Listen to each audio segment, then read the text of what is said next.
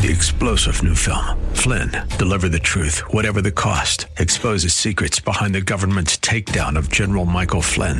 Flynn knew what the intel world had been up to. He ordered the first audit of the use of contractors. This set off alarm bells. He told the truth. He was the most dangerous person for Donald Trump to hire. They had to get rid of Flynn. Flynn, deliver the truth, whatever the cost. Available now. Watch it today. Go to salemnow.com. salemnow.com. The following program was pre-recorded, and the views expressed do not necessarily represent those of this station or its management. We don't need no education.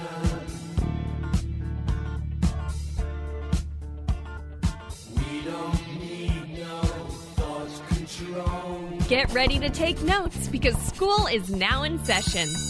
Tackling the biggest issues in education, this is Education America. Save the classroom, save the country. Here are your hosts, Headmaster Rebecca Hagstrom and co-host Abigail Johnson. Hey, teacher, believe in kids alone. Well, welcome to Education America, where we are working to save the classroom so that we can save the country. Join the conversation. K-12 education is the playing field where the battle is on for the future of our country.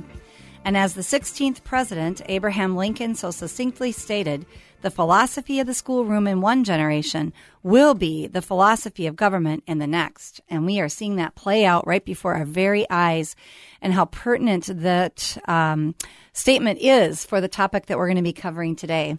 And of course, I am joined again with my co-host, my new wonderful co-host, Abigail Johnson. Wonderful to be here. And you are absolutely right. This topic that we are going to talk about today is really interesting. I think that parents especially should be listening and paying attention. Some of it is a little bit weedy. It's a little bit detailed. We're going to try to just really do a nice, succinct summary of it. But the most important thing is to realize that the topic that we're going to discuss today, that Rebecca's going to intro, will affect every single teacher in every single school in the state of Minnesota. That's right. And so what we're going to be talking about today is the new Minnesota State Teacher Licensing Standards and rules. And this is something that's actually been underway for the last 3 years. And I think it's been overshadowed by all the emphasis on the social studies standards. And this has just recently been to light, and we're already at the point where it's supposed to go to a law judge, administrative law judge. But before we get into that, I'm going to ask that Abigail spend a little bit of time just giving a little introduction to how we got here. Absolutely. So, yes, as I said in the intro, this can be potentially a really boring topic if we were to let it, which it won't be a boring show today. Because neither of us are boring. Oh, absolutely not. However, we are just going to talk about a little bit, this, you might be listening thinking state licensure standards for teachers. Come on. Why is this important? So let's talk about that a little bit. Back in 2017, the State Teaching Board was dissolved and was recreated as the PELSB board. Now, if you do not speak acronym, I'll go ahead and say what that means. And the state is very good at creating acronyms. Yes, lots of acronyms. It harder to understand you need what they're full talking dictionary about. Just to understand what in the world they're talking about here. So the PELSB board is the Professional Educators Licensing and Standards Board.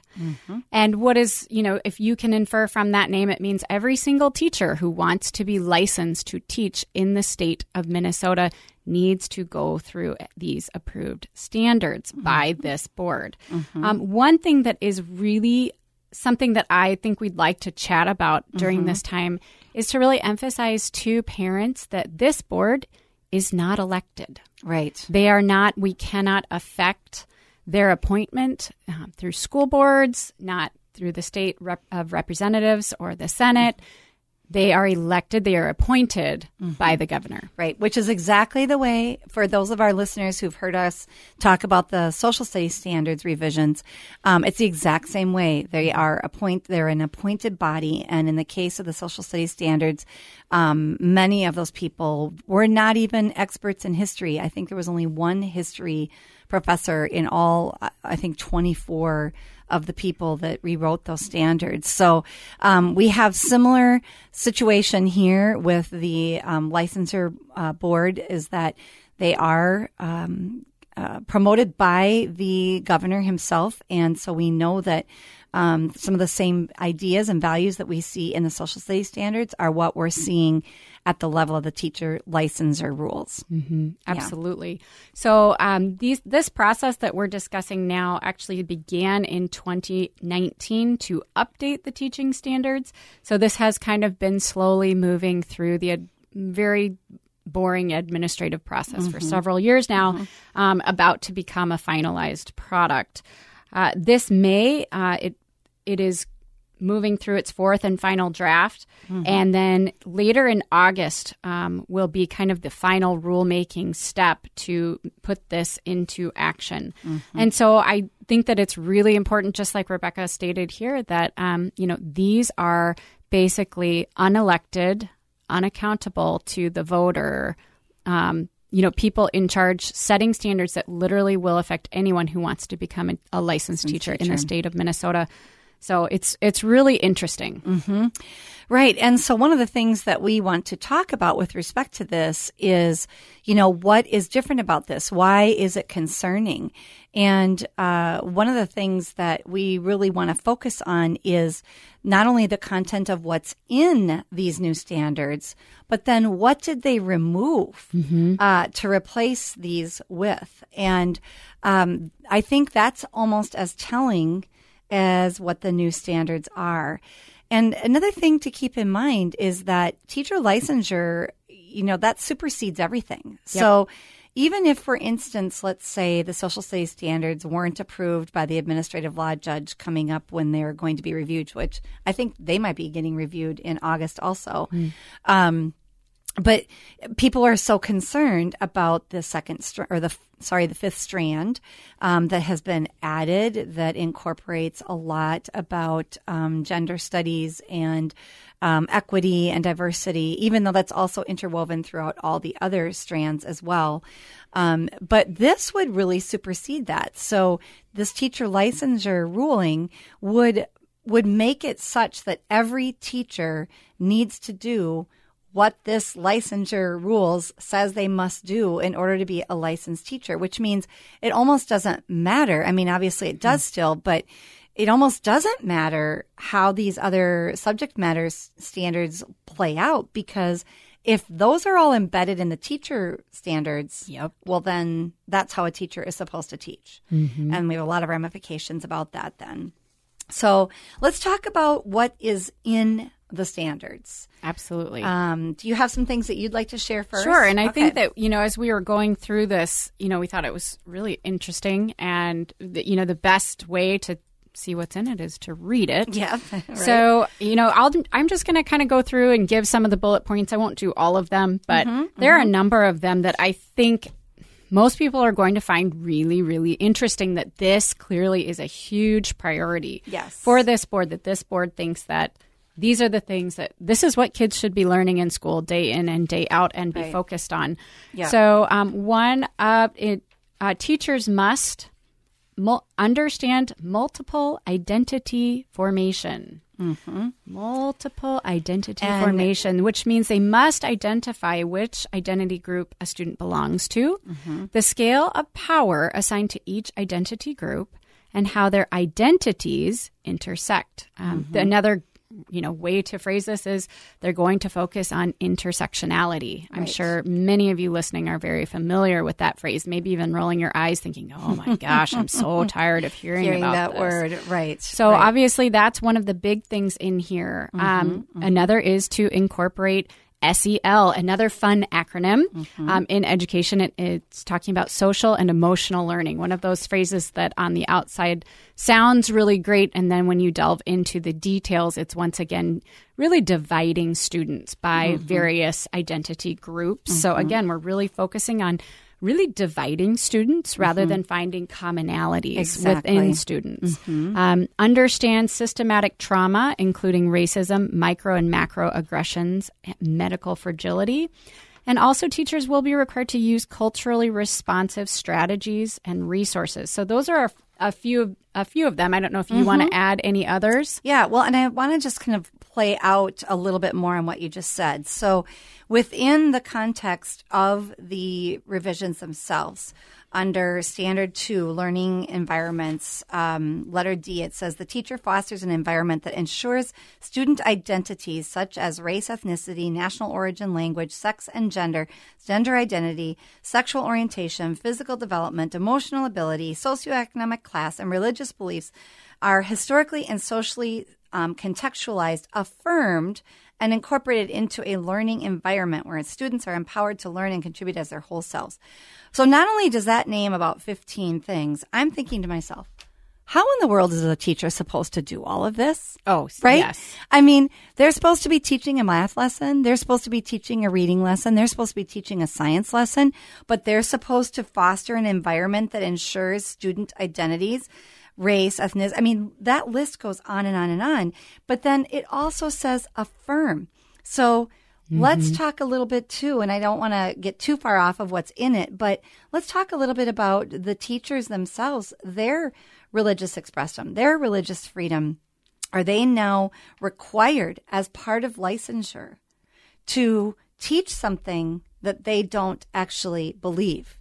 And we're seeing some of this happening already, and teachers are having to decide, am I going to continue teaching or am I going to have to leave and I've actually talked to teachers who have decided I can't stay in teaching right now, especially in a public school realm where they're required to do this.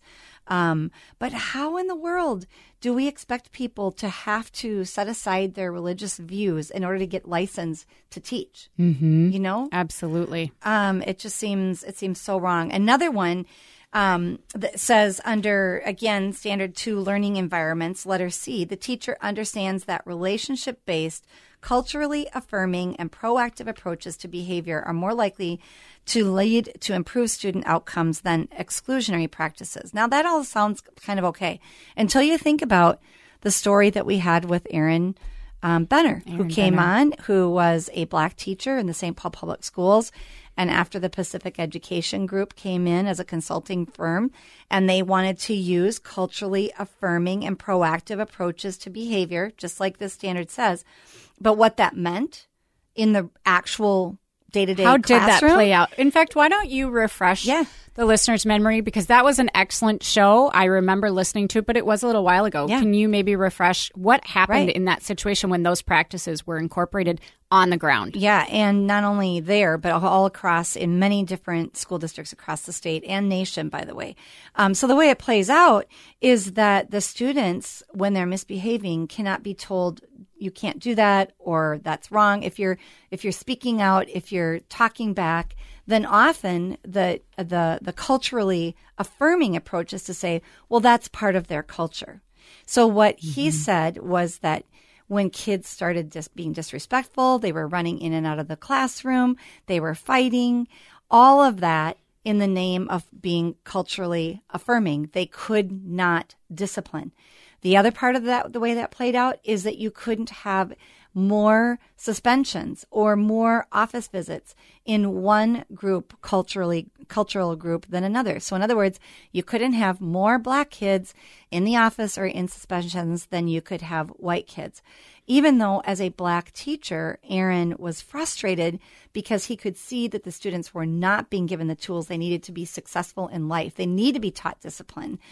And yet these culturally affirming approaches to discipline, all they do is lead to more of that behavior, more chaos, and then also obviously less learning because it's such a chaotic environment. How can you possibly learn? Absolutely. And I think that that's a really good thing to point out. As I was reading through these, and we may need to go and read through a few more of these just so that everyone can get an idea. But when I was reading through these, I thought, where's the math?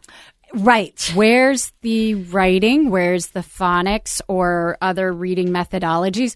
Where's the history? Yep. How in the world, just like you said, Rebecca, how in the world is any teacher supposed to teach math, reading, history, science, chemistry, and hit all of these things in a day? My goodness. I mean, we know that teachers are amazing. They truly have superpowers, but I'm not sure even the most superpowered teacher could accomplish everything on that list, maybe we should go through and see if there's anything else that's really interesting on this list. Yep. Exactly. And before I do that, I want to point out, too, that in the old standards, Abigail, one of the standards that was removed was the standard number 1 called subject matter. So to your point, if you read through, this is on page 23 of the 89-page document, it is all crossed out. Every bit of the subject matter item is crossed out. Now, they will say, well, yes, we reduced the number of standards from 124 to 71, and we incorporated it. But if you read the new standards, you don't see anything about content, exactly like what you're saying. Mm-hmm. The subject matter is not there. I saw one sentence about reading and dyslexia, and that's it. Oh, gracious. So, yes, but what you do see, here's another example. Under, standard number 4, planning for instruction. You see under letter H, the teacher creates opportunities for students to learn about power, privilege, intersectionality, and systemic oppression in the context of various communities, and empowers the learners to be agents of social change to promote equity. So, parents, if you have your school district telling you we don't teach critical race theory, what you need to do is talk to them about the new licensure rules and talk about the new social studies standards, because it is embedded throughout all of those standards, both sets, actually. And Rebecca, you mentioned in that last section there, talking about equity. And I know we have heard this ad nauseum, but sometimes it's really helpful to just take a step back and redefine it, because boy, don't we all want things to be fair? Yeah, we do, right? don't we? I mean, I have a number of kids, and boy, most of my life is refereeing. This isn't fair. Someone got this. So when you hear equity, you think, well, I mean, I don't know. That's good. okay. So I just want to real quick go through the definition of equity, which means it measures outcomes by identity groups, not by individuals. It means that all identity groups must have equal outcomes. So, again, we'll bring it back to like the very micro level in the family. All right, in your family, you think about maybe your siblings that you grew up with. So you grew up in the same house, same parents, whatever the socioeconomic status was, it was the same for all the kids in that family. And then you think about as you grew older, was there equity? Was it the exact same outcome? Because in theory, according to this, it should be. You all started in the same place. You had the same access to or lack of resources, whatever it was. So everyone should end up in the same place, right? Right. Don't you think that sounds, Rebecca, doesn't that sound like real life? How many times did my kids say, that's not fair? And, that's what we hear from people. But I agree with you, Abigail. I think it's really important for our listeners to know that obviously we want every child to be given the greatest opportunity at an education. The point we're really making here is that this isn't the way to do it. Absolutely. And you have groups like the 5 Black women in the Exodus who are crying out. You have Kendall Qualls crying out and saying, critical race theory, this whole equity notion doesn't work. It actually lowers the standards, because if you're not going to discipline kids because you're going to use cultural practices to discipline, which means you don't discipline because in the name of culture, that's the way it is in their culture. That's not holding kids to a high standard. That's not holding kids to a bar that they can then succeed when they graduate from high school. And same with all of this learning. If you're going to divide by identity groups, they're going to be so focused on that, like you point out, they can't take the time to teach. That's all you're going to have time to do is think about how we're different.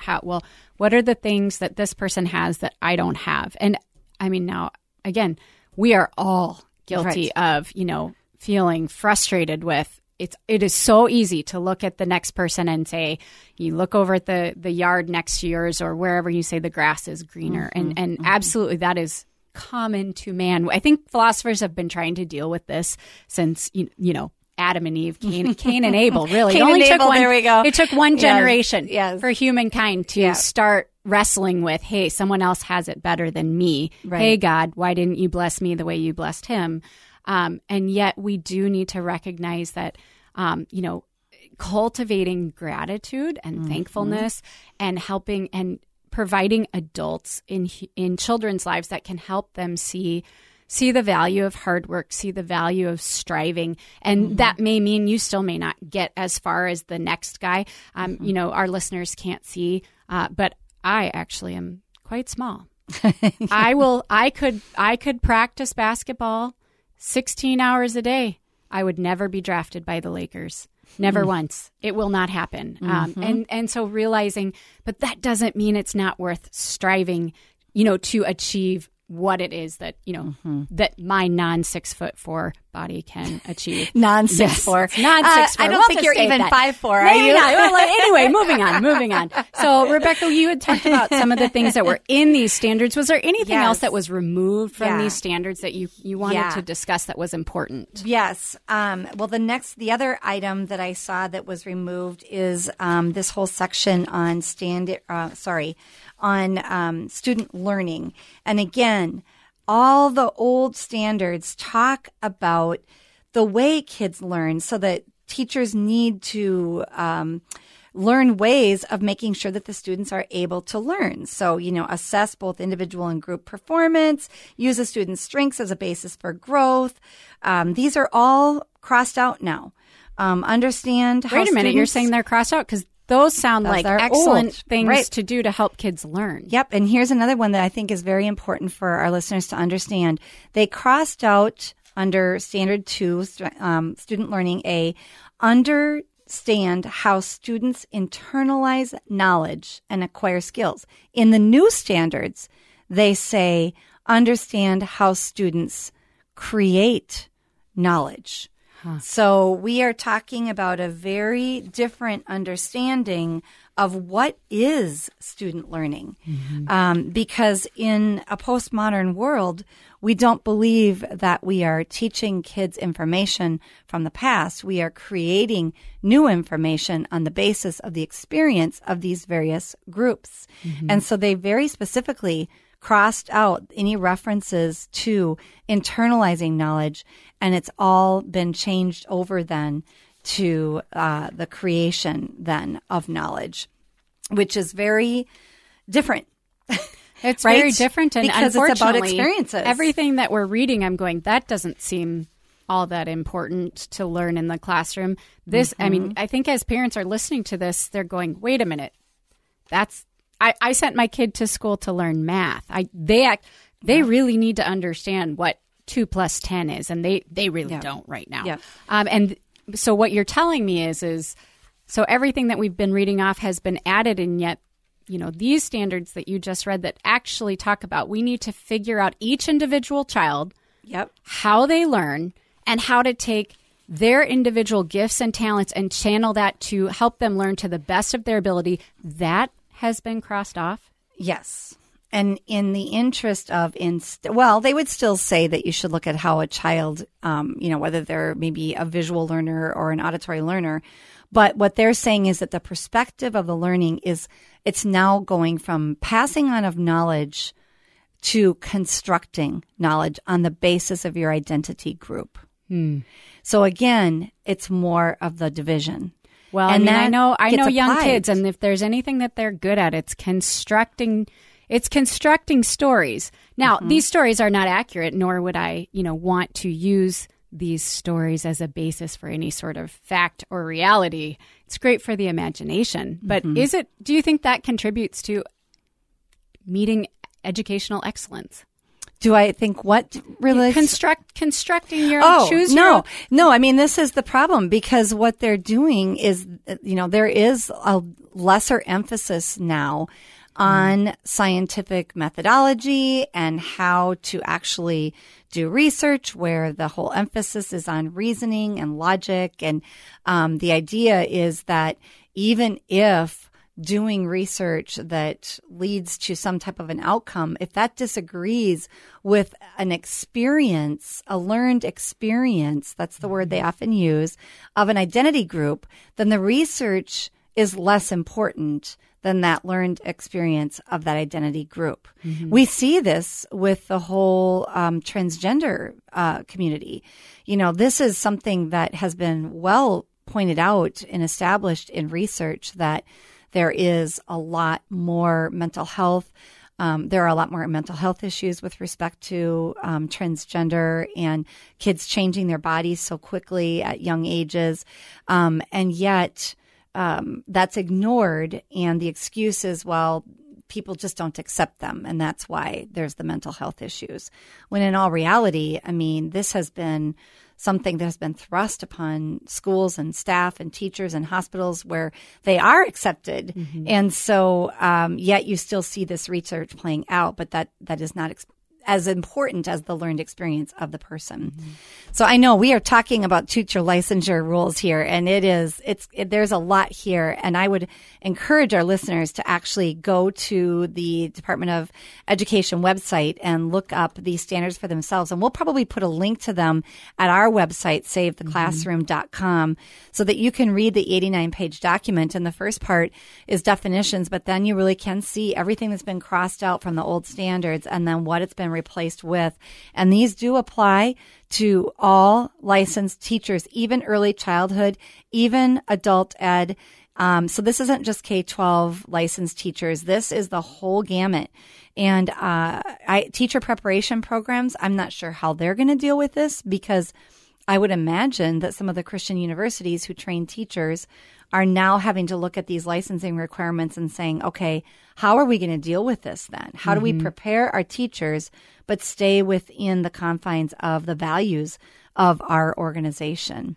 And so in light of that, I think that, hopefully people can go to the website, they can check out these notes. But one final just quick takeaway, particularly for parents or for grandparents that have kids in schools, is to help them understand that, more and more you hear things like, well, my child is so far, some of these issues or values that our family is not comfortable with, we haven't experienced that yet. We have, have had a really good run with either the school administration or the teachers. I would just encourage families to be very, very proactive and very aware that even teachers that maybe want to hold more traditional values and teach those in the classrooms, that their ability to be flexible and teach those things are more and more becoming constrained. So please just be aware of that. Yep. Everyone that has kids in schools. Yep. That's a good way for us to end our show. Abigail, that's a great point. And we do encourage you to go to our website, SaveTheClassroom.com, so that you can learn more about this. We'll be posting the standards. We'll also be posting a letter from the FAIR organization in response to those standards. And we'll also be posting an article from the City Journal that talks about some of the results of these types of equity policies and how it's affecting kids and teenagers in our schools today. So we're so glad that you joined us today. And Abigail, I have loved doing our first content-related show with you. And we do encourage our listeners to go to our podcasts also at SaveTheClassroom.com. And we will see you all next week.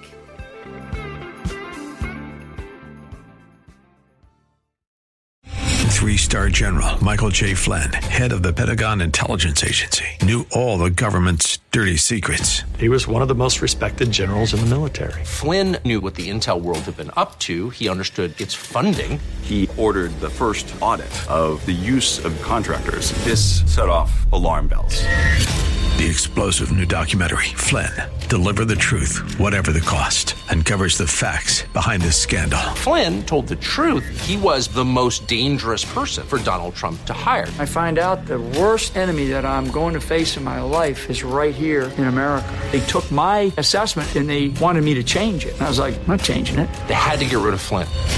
With in-depth interviews, archival footage, and never-before-seen personal records of the man behind the headlines. I just felt like I was drowning. Flynn, Deliver the Truth, Whatever the Cost. Available now. Watch it today. Go to salemnow.com. salemnow.com.